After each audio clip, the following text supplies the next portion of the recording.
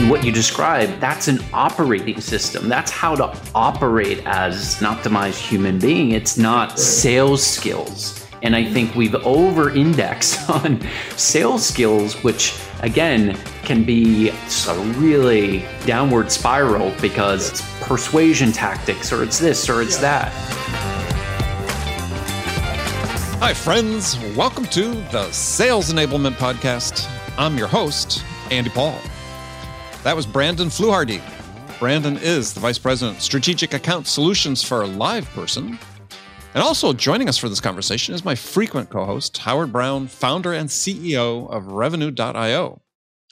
And in our conversation, we talk about Brandon's specialty, selling big deals and making big money doing so. Brandon's developing quite a following online among sellers who want to learn how to earn a 7-figure income. So we dive into the key pieces of guidance and advice that he gives to sellers.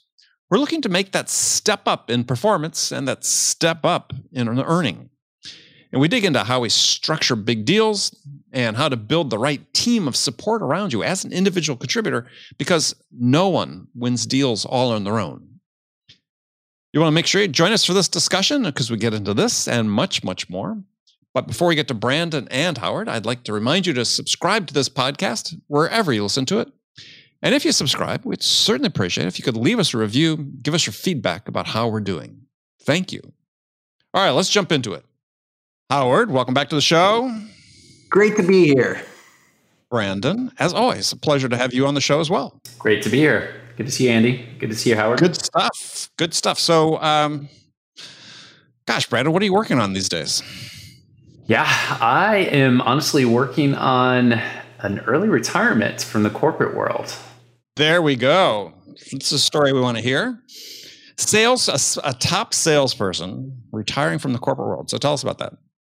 Yeah, so it's been a fabulous journey over the past almost 20 years in sales. Not purposefully getting into sales, but happening into sales. Like the rest of us. Yeah. Yep. And it's been a good career. And certainly the past, let's call it 4.5 years, has been stellar, sort of at the pinnacle of my career, selling into Fortune 100 level brands, earning 7 figures a year consistently. And I feel like I'm at a point now where it's not just about the money anymore. It's about giving back to the sales community. I've adopted mentoring really over the past 18 months. And to be honest with you, I've fallen in love with it. And I envision a future that fully embraces where we are in society, Web 3.0, and this idea of transferring knowledge into digital products and being able to sort of give back, share that knowledge with others. So I am embarking on that journey as we speak. And so is there sort of like a vision, an end state that you sort of envision there? I think, we've talked about this, Andy, Howard. I think we've even spoken about this.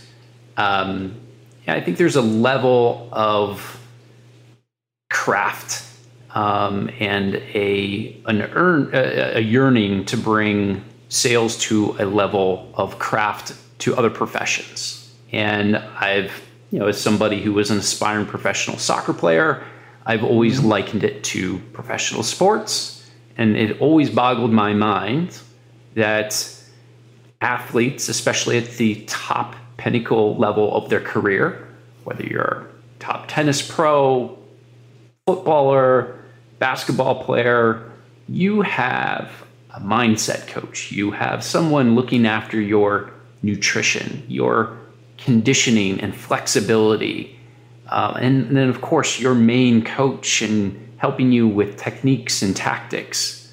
Yet in sales, none of that exists, really. And, I would love to see one day where some young person is growing up and says, hey, one day I want to be a professional seller. And we get away from this age-old persona of the used car salesman. Nothing against selling used cars, but it has such a negative connotation. And I would love for us to elevate the profession to something that says, yeah, just like I want to be a doctor, or I want to be a scientist, or I want to be a professional basketball player, I'd love to be a professional seller. And I think we're a ways away from that. And if I can contribute to that at all through this new venture, that would be a success for me. I would love to jump into that a little bit because I spend a bunch of time online reading your posts, and they're phenomenal. You talk about sleep, you talk about mindset, you talk about energy conservation, which is all critical for whether it's sales or just about anything you do in life. To be successful, you have to manage those things. And it sounds like a big part of what you mentor people through is those areas of their life that they may not have thought of as key to their professional performance. And it's incredibly powerful. So folks who haven't followed Brandon and aren't subscribed to his newsletter, absolutely a big fan, go out and do it. But one thing I also wanted to focus on, Brandon, is we talk a lot about professional athletes and sort of the preparation and strength training and all of that. But at the end of the day, there is the performance component, right? They're on the court or they're on the pitch and they have to perform. And in sales, performance is really about building, maintaining relationships, providing value. I'd love for you to talk about that part of what you've done over your career, because you talk about 7 figures, and I understand the prep that's involved. But for the folks out there who are trying to also learn what it is to drive value, to be valuable, can you talk a little bit about that? Yeah, you hit on a lot of great topics there, Howard. And I think it comes down to a very simple premise. And, Andy, you and I talked about this. I think we're in, violent agreement on this, is to be a human first and a seller second. And I think if you can optimize around being a human, that is a good place to start. And naturally, good sales outcomes will come from being a good human, and that's how do you become a good human? That's a wide range of things, from being ethical to being able to communicate well, to be able to connect with another human being, and to be able to transfer knowledge and consult and provide value. So all of that, comes along. And that's why I focus less on mentoring and helping other sellers how to sell, and instead focus on more optimizing around some of these missed elements around being the best human you can possibly be. So that's the starting point, is think, how can I be a better human first and seller second? And you talked about performance, and performance is definitely, I think, a key thing to constantly think about, constantly evolve, constantly improve. And I even, not that the sales world needs another acronym, but I developed an acronym that's sort of a guiding force for me, and I call it PREP, which stands for plan, rest, effort, and perform. And so perform is a core pillar. And my personal approach and philosophy around performance is, if you are going to obsess about something, obsess about the performance and do it in a very compassionate way. So here's the way I break it down. I think that anything with a start, a middle, and an end, and that could be a single workday, it could be a discovery call, it could be a meeting, it could be a demo, whatever it is, you need to start with discipline. You need to come in prepared. And then during the middle of that interaction, you need to be more flexible. And I liken it to being like a creative artist. You want to be flexible where when you're in the middle of something, whether it's the workday and you're getting pinged by your prospects and your coworkers, those things are out of your control. So you need to kind of give to the universe and be a little more flexible and open to what's happening. And the best way to do that is just embrace the moment. Be in the moment. If you are on a call, be in that call. Don't multitask. Really allow yourself to be in the zone. And then at the end of anything, that's when you want to be curious like a scientist. And so I call it DFC, sort of underpins prep. So being disciplined like an athlete at the beginning, being flexible like an artist in the middle, allowing yourself to be in the zone, being in the moment, and then being curious like a scientist, that allows you to really optimize around prep, specifically the performance, because when you perform, you can, with that curiosity, you can really dig in and say, hey, what could have been better of how I handled that objection or that call or that question? And I can look at it from not a level of emotion, but I can look at it from a level of objectivity, which is powered through curiosity, just like a scientist would tinker in their lab and experiment. That allows you to be better tomorrow when you experience the engagement maybe with somebody else, or you tackle a new work day. You can go about it with a fresh set of eyes, and it starts all over again. You can be disciplined at the beginning, flexible in the middle, and curious at the end. It becomes this flywheel. So how did you happen across this? Was this something you sort of just recently said, okay, I'm going to look back and sort of try to, encapsulate everything I'm doing and characterize it a certain way? Or is there a sort of a aha moment earlier in your career when it's like, oh, so this is why this is happening? Yeah, I would say it's an evolution of my almost 20-year career in sales. And it does go back to the foundational roots of trying to be an aspiring professional soccer player in Europe. Fortunately, ran into some injury issues.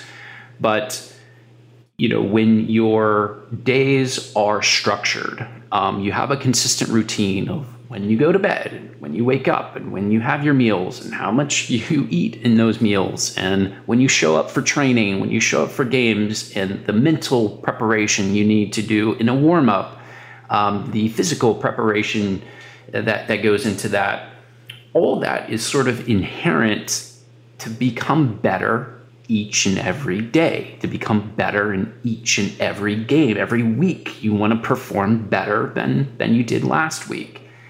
And so I brought that naturally into my career in sales, but it wasn't necessarily reinforced because, like we talked about earlier, you don't have the mindset coach. You don't have all these various coaches to sort of help in all the various elements that really go into sales. We focus particularly on the technique and the tactics of selling, but we don't get into the broader, the softer skills and the other elements that make you as a human being. And so I would say the aha moment really was when the pandemic hit, because life changed. It changed for everyone, but it especially changed for me as a strategic seller, not being on a plane every week or every other week and jumping time zones and hopping on a plane to go across the country for a 1-hour meeting.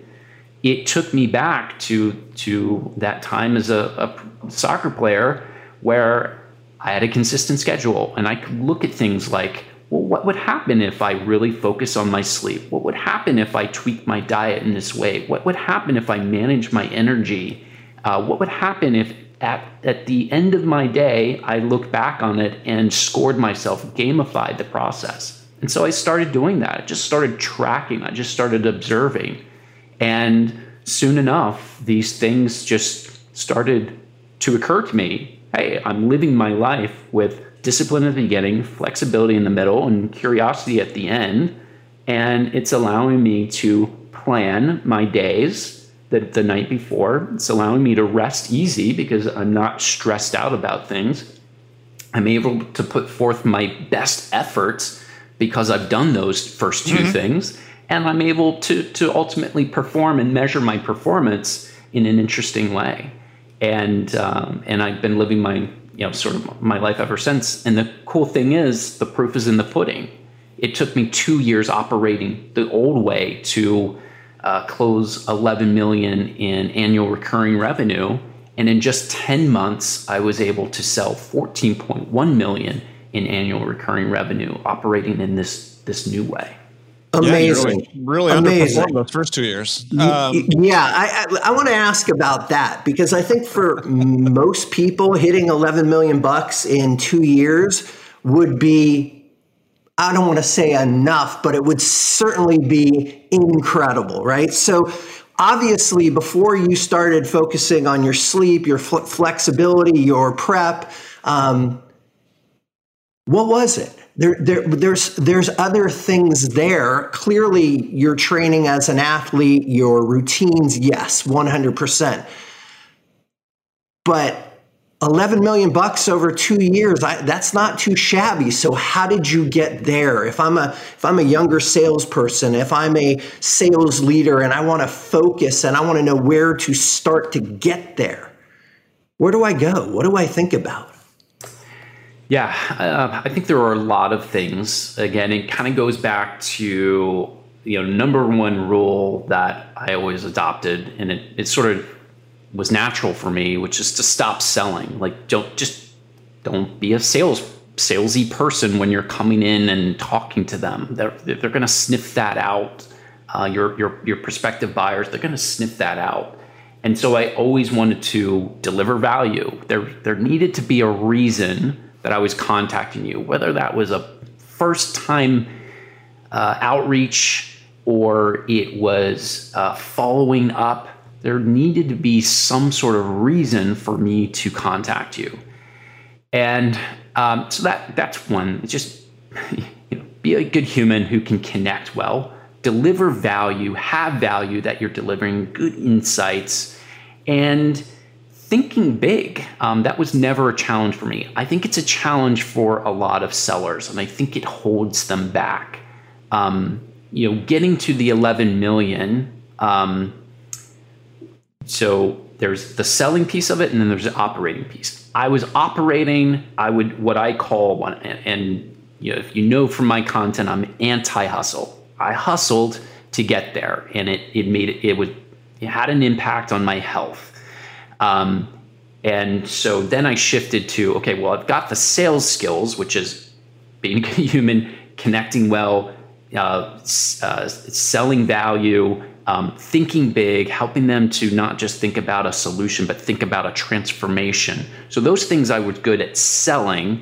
And then I was able to combine that with operating. And that was the powerful combination. When I prioritized my health and then with good selling, that's when I was able to explode my results in a much faster time. So yeah, I think obviously one of the key things there is you said you stopped selling, right? And when you do that, yeah, I believe you start operating with a level of intentionality that is really what separates, right? I mean, I agree with you 100%, and obviously you're familiar with my content and so on, but it's like, yeah, if you're going to contact a buyer, what's the reason? How are you going to help them move closer to making a decision with that interaction? And if you don't know the answer to that question, why are you wasting their time and yours? That's right. Yeah. I think that's a key word in intentionality is like, what are your intentions here? Is it because I'm under pressure, I've got to meet my quota, my manager's breathing down my neck, I've got mortgage due, I've got all these pressures, again, in the human world. And again, I think this is why sales leaders might be missing an opportunity to be thinking about those things, because that, puts real pressure on things like mental health, something that's still a bit too obscure and not embraced in not only the corporate world, but the sales world. But actually, if you could provide some tools and support in just that realm, and then you can get at the heart of, well, how do you help a seller become more intentional, where they can do it for the right reasons, giving value. And I think a lot of that just comes from, the pressures that we're under. And it's not just as a seller, but it's the sales leadership who, is under a lot of pressure as well. And especially if you become a public company, then the pressure piles on even further to have to, talk to the street every quarter and deliver good news.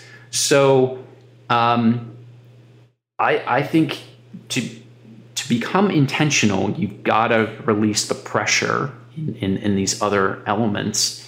And that's a surface that actually most sales teams are just, they're just scratching it, if at all. A lot of really, really interesting points you made there. I think that you touched on a couple that I just want to come back to. When we started the conversation, you talked about kids or folks aspiring to be salespeople, right? And then a few minutes into the conversation, your advice is don't be too salesy, right? And words really matter, right? Words matter. And the words we tell others about who we are and what we do, it matters. And there are these negative stereotypes that go with selling, that go with sales or being salesy. And yet, when you talk about mental health, right?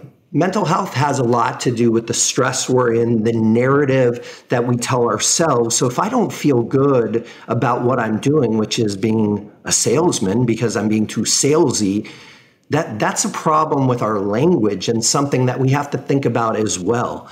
Because at the beginning, we're aspiring to be salespeople, but we don't want to be too salesy. So where do we go with this? How do we change the narrative? How do we help people who are being that valuable, delivering insights, helping people make purchasing decisions, being intentional about our work? How do we wrap that up? How do we change that narrative? Well, it's a big ask, right? One, you have to reframe what the job is. If sellers go out every day, but if sellers go out every day and think, my job is to go out and persuade a buyer to buy my product, that's the wrong mind frame to go with. My job is to go out and find out what's the most important thing to that buyer that they want to achieve, and how do I help them do that? Now, if I start my day as a seller with that mindset, it's a completely different way of approaching it than if I think my job is I have to go out and persuade this person to buy my product. And so we have to reframe what the job is. And we have to reframe our approach to that. And what's been pervasive, I think, especially in SaaS sales, many of the startup cultures that I've been part of, which is hustle around the clock. You got to hustle and grind. How do you solve for filling the gap in your quota? How do you meet, by the end of the month? You grab a Red Bull and you just buckle down and you get it done. You just work more.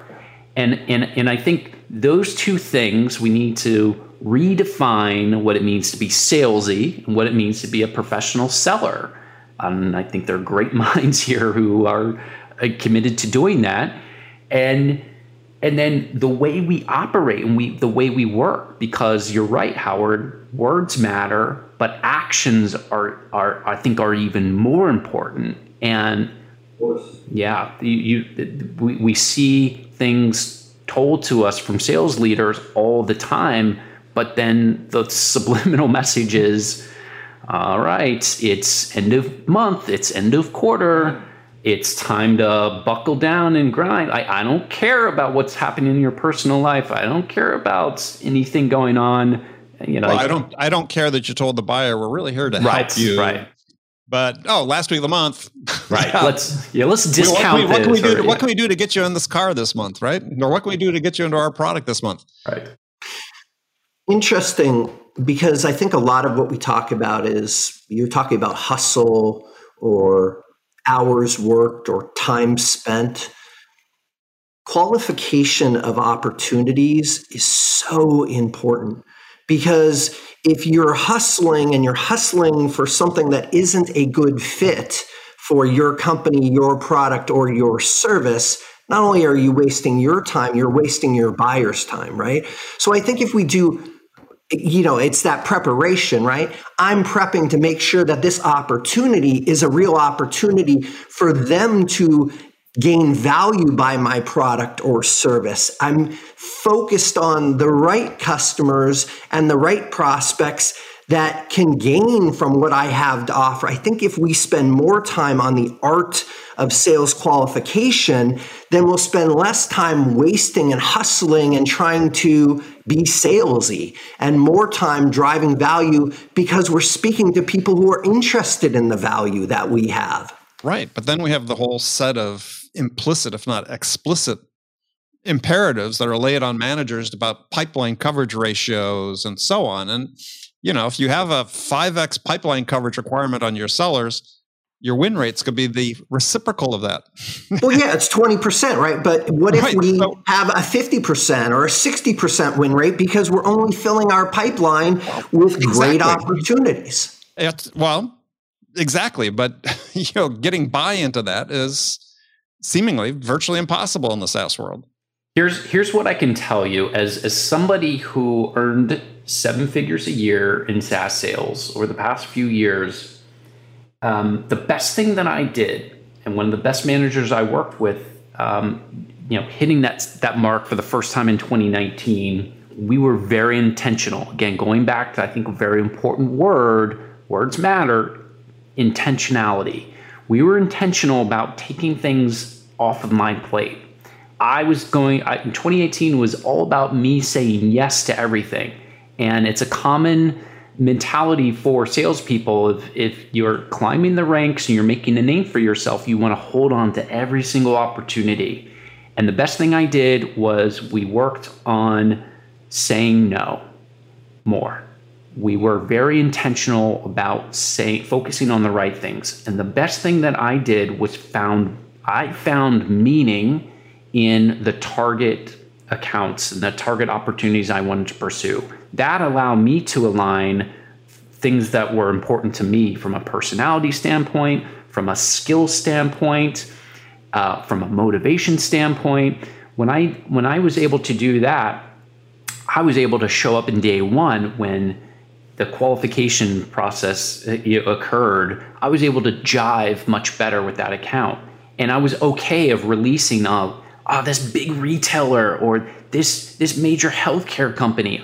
I might not have the best expertise in that. So you know what? Even as tantalizing it is on paper, if I give that to somebody else who has retail expertise or a desire to talk to that vertical, that's better qualification. That's going to be a win for the company. It's going to be a win for the customer, and it's going to be a win for that rep.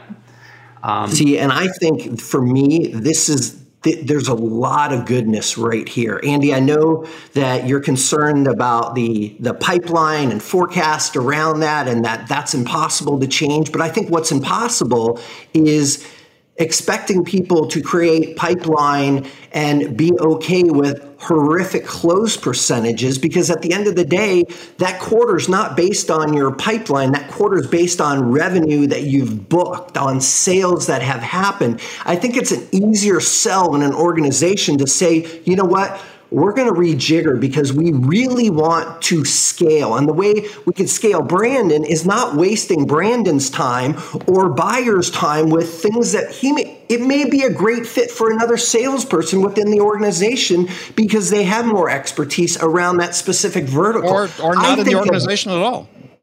1,000%. There is something really important here about the qualification and building pipeline that can close. And I feel like that's an easier sell to a revenue organization than just more. I really do, because if we can prove it out with the results that if you qualify better, that if your reps and your sales managers are spending time on opportunities that can close, that to me is something we can achieve. And that's something that I think over a 6, 12, 18-month period, we can educate the market. We can educate teams on how to get there. Well, but why is it such a hard sell to your peers, Howard? I think it's not in the, I think that we haven't been looking at that piece of the data, right? We've been looking at all the benchmarks. You need 5x coverage. You need 4x coverage. Well, really, let's take a pilot, let's take a separate team and let's measure it differently. Yeah, I mean, let's look at the people that are achieving high levels. And I guarantee, like Brandon and anybody else that's like him, and I can only speak to my own experience in my own career. Yeah, I wasn't carrying 5x. I was carrying 1.3 to 1.5x. Well, look at what we're doing with SDRs, right? We're saying just book meetings, book. And guess what? So they're booking meetings because that's how they're getting comped. And then their AEs are dealing with opportunities or sales accepted leads or marketing qualified leads that aren't going anywhere. So we're wasting everybody's time based on the comp structure we have. Yeah, well, I agree 1,000%. This is, I think, it's a critical problem, especially in SaaS. And it's not just in SaaS. It exists everywhere. It's all over the place. I was dealing with a manufacturer recently, huge manufacturer. They got the same problem. It's just like create more and more and more, and our close percentages are awful, and we think it's the sales reps' fault. Yeah, well, sure. I mean, it's easy to shame the sales reps. And that's the big disconnect is whether you're an SDR or a strategic seller, the usual mantra is more, and you just solve it with more effort, more work, more phone calls, more anything, and that's not the solve. You have to peel back, and you're right, Howard. The best way to do it is measure these alternative approaches, and what you'll find is with like an alternative approach by dissecting my average contract value. Why is it higher? Why is my closing ratio 78%? Why can't that be replicated? It can't be replicated. There is no special sauce. I do not have a college degree. I was bankrupt in 2008. There is nothing special that I was educated on that allows me to be any different than somebody who can be a good human. You know, it's like if you're optimized to be curious and you are interested, you're motivated. That's what we should be optimizing around. Is how do you match those unique qualities of that person? What motivates them? How do you have good conversations between one human and another human? How do you transfer expertise and knowledge that particular person has? It's not just more meetings, it's better conversations. Yes. That will lead to better results. And what you have that's so special is that curiosity, right, that you talked about. You go back and look at what's working, what's not working. You're looking in the mirror, you're analyzing what you're doing. So if you take those closed deals and you work backwards and you look at the conversations and the relationships and the effort and you look at the number of deals you were working on and how you, like all of that. The whole point is let's analyze it all. Let's test and measure the effectiveness of everything we do. And that's what I get excited about in the technology space. If it's not about more, but it's about analyzing and mining what it is that's working and what's not, that's where we're able to help people. Yeah. And what you described, that's an operating system. That's how to operate as an optimized human being. It's not sales skills. And I think we've over-indexed on sales skills, which again can be it's a really downward spiral because you're learning from somebody who was sales spiral. Yeah, it's persuasion tactics, or it's this, or it's that. A customer will never ask you to be more salesy. Yeah. So, well, let's go back to the beginning though. So this idea about, because I'd had a conversation with somebody just this week about this, and this is something that I believe we miss in the way we bring people into sales, new people into sales, and onboard them into the profession, not just into the specific job, is this idea that before we train people how to be sellers, don't we have to train them and educate them about how to be human first? And we make this assumption that some of these skills and these just basic, ability to connect skills and life skills and attention to some of the details you pay attention to, Brandon, that they're aware of these things, and they're not. And like professional soccer teams is they'll spend the first few months teaching somebody how to cook, how to manage their bank account, how to take care of the things in their lives that they need to as a human, and then start integrating them into the team and teaching them about soccer and football. I call it football just so people aren't confused. So don't we need to do something similar? I was talking this conversation with this guy I was talking about in his company. What they do is, they have a course. They teach new sellers how to manage their finances, right? Because they've never had a paycheck before. It's just simple things like that we assume people know. Right. And it's no fault of theirs. They don't. Exactly. And that's where the pressures are coming from. That's where the mental health issues are coming from, is right. If you can have those basic skills. I think fiscal responsibility is a perfect one, right? Because our whole lives in sales revolves around money. I was just talking to Kevin Dorsey, on his podcast around this very thing. And he had a tremendous quote.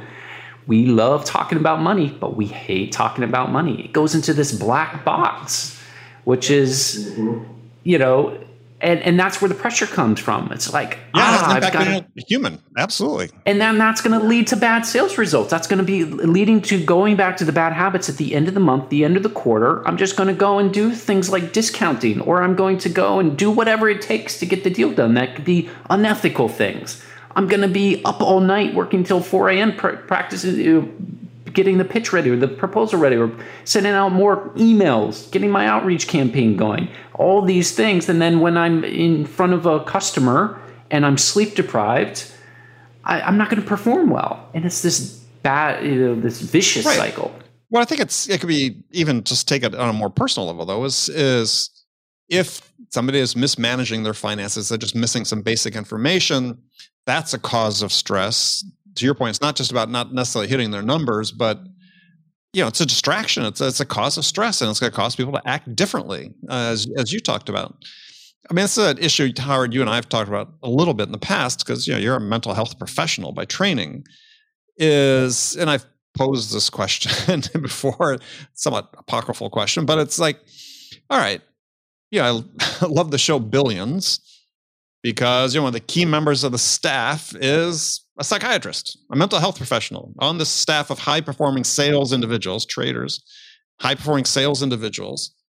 And it's like, how big does a sales team have to be to have somebody like that available? How great of a resource would that be for sellers in these high-stress environments to have somebody they could talk to? And then wouldn't it be in the company's interest to pay an extra, $100,000 a year to have somebody available, or whatever it is, $200,000 to have something like that available? Yeah, we need a Wendy Rhodes.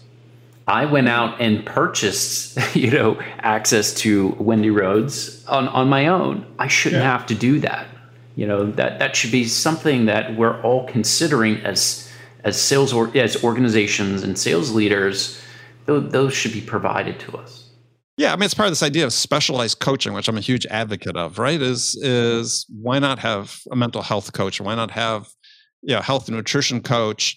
And what's the trade-off, right? What's the payback? And I'm sure we could calculate what the payback would be. And I imagine it's just pretty minuscule to have something like that in terms of what you get an uplift in performance.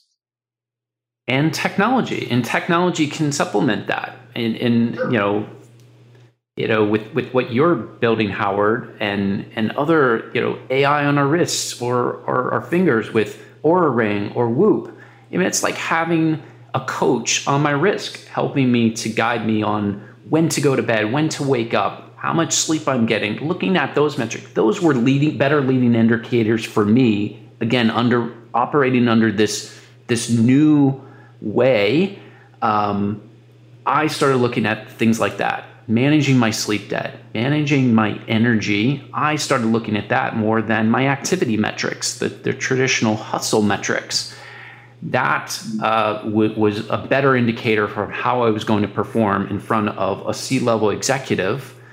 And so I started optimizing around those things. So it can be a combination of specialized coaches mixed with the right type of technology. That's a winning combination in 2021 and beyond.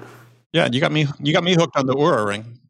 Yeah, and I've been on the Oura for 2 years now. I can't begin to tell you how important this conversation is, because everybody is so focused on taking AI and automating everything, automating the human being out of the equation. And the things you're talking about is really augmenting us as human beings. And, at revenue.io, our mission is to unlock human potential with science. It's not about selling more. It's about unlocking our potential. And we can do that through all of the things that you're talking about today. It's focusing on where to optimize, where to put our time, where we need more education and focus, and where we should not waste our energy and time. Yeah, no, I think it feels to me, and just from my perspective, talking to hundreds upon hundreds of people all the time about sort of trends and what's happening in our profession, that it seems like we're coming up to sort of an inflection point here where, because more, it's not just me and Brandon and you, Howard, talking about, the need to prioritize humanity within sales. I've seen other, just in the last week, new books coming out that are going to be talking about it. It seems like there's some momentum to it. I hope so. I feel it. Yeah, but I mean, it's funny. I also last week was talking to a CRO of a fairly good sized company. I was talking about, but implementing some of these things is like trying to fix the wings on an airplane while it's in flight, because we've got the expectations of our investors and our board, and how do we really affect a reset? Because if we're just going to make it incrementally evolutionary, then we may never get there. I read something recently. It was on Twitter. I'm fascinated with what's happening with the youngest generation who's coming into the workforce, in Gen Z, and they grew up with only being online. And where we are with Web 3.0, it's democratizing everything from crypto and how it's democratizing currency and shifting the power from the old way, which is if I was in control of capital or if I was in control of labor, I ruled the world. Now there's no better time to honestly be an entrepreneur. And that's the way these young professionals are entering the world. It's like, why do I need to be at a 9 to 5? Like, if I can get my job done by noon and I'm delivering everything that you're asking for, yet you need my butt in the seat until 5 or 7 o'clock because we all have to be around. It's shifting. And I think even the youngest managers are being caught off guard by that. So we're going to be forced into a new way of operating, whether we like it or not, because the Gen Z is going to lead the way.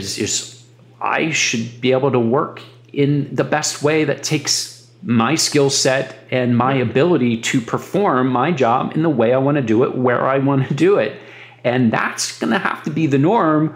Otherwise, you're going to be a very stale company, or you're going to be an obsolete company in 5, 10, 15 years if you're not operating this way. Yeah, there's an article in the New York Times this week, the week we're recording this, about the conflict between Gen Zs and millennials, and Gen Zs and millennial managers. And it's just to that point is like, I want to find a way to operate that's in alignment with who I am as a human, and I'm going to prioritize that. And sort of screw you if you don't want me to do it. Yeah, imagine aligning to your values. Shocking, right? Who would have thought? Who would have thought? All right, guys, we sort of come to the end of our time. This was a fantastic discussion. Thank you for joining me. Brandon, if you want to direct people to any particular place to learn about your new venture, or? Yeah, absolutely. People can learn more about the new venture at befocusedlivegreat.com. And of course, I am very active as a content creator on LinkedIn. So find me and connect with me on LinkedIn. Perfect. And Howard? You can absolutely find me on LinkedIn. And also, if you want to see what we're doing, head over to revenue.io and look forward to talking to you all soon. All right. Thank you, guys. Thanks, Andy. Thanks, Brandon. Thank you. This is great. Okay, friends, that's it for this episode. First of all, I want to thank you for taking the time to listen. As always, I'm so grateful for your support of this show. And I want to thank my guest, Brandon Fluharty, for sharing his insights with us today. If you enjoyed this episode, please subscribe to this podcast, Sales Enablement with Andy Paul, on iTunes, Spotify, or wherever you listen to podcasts. You can do all that on your phone in just a minute as soon as this episode is over. So thank you for your help. And thank you so much for investing your time with me today. Until next time, I'm your host, Andy Paul. Good selling, everyone.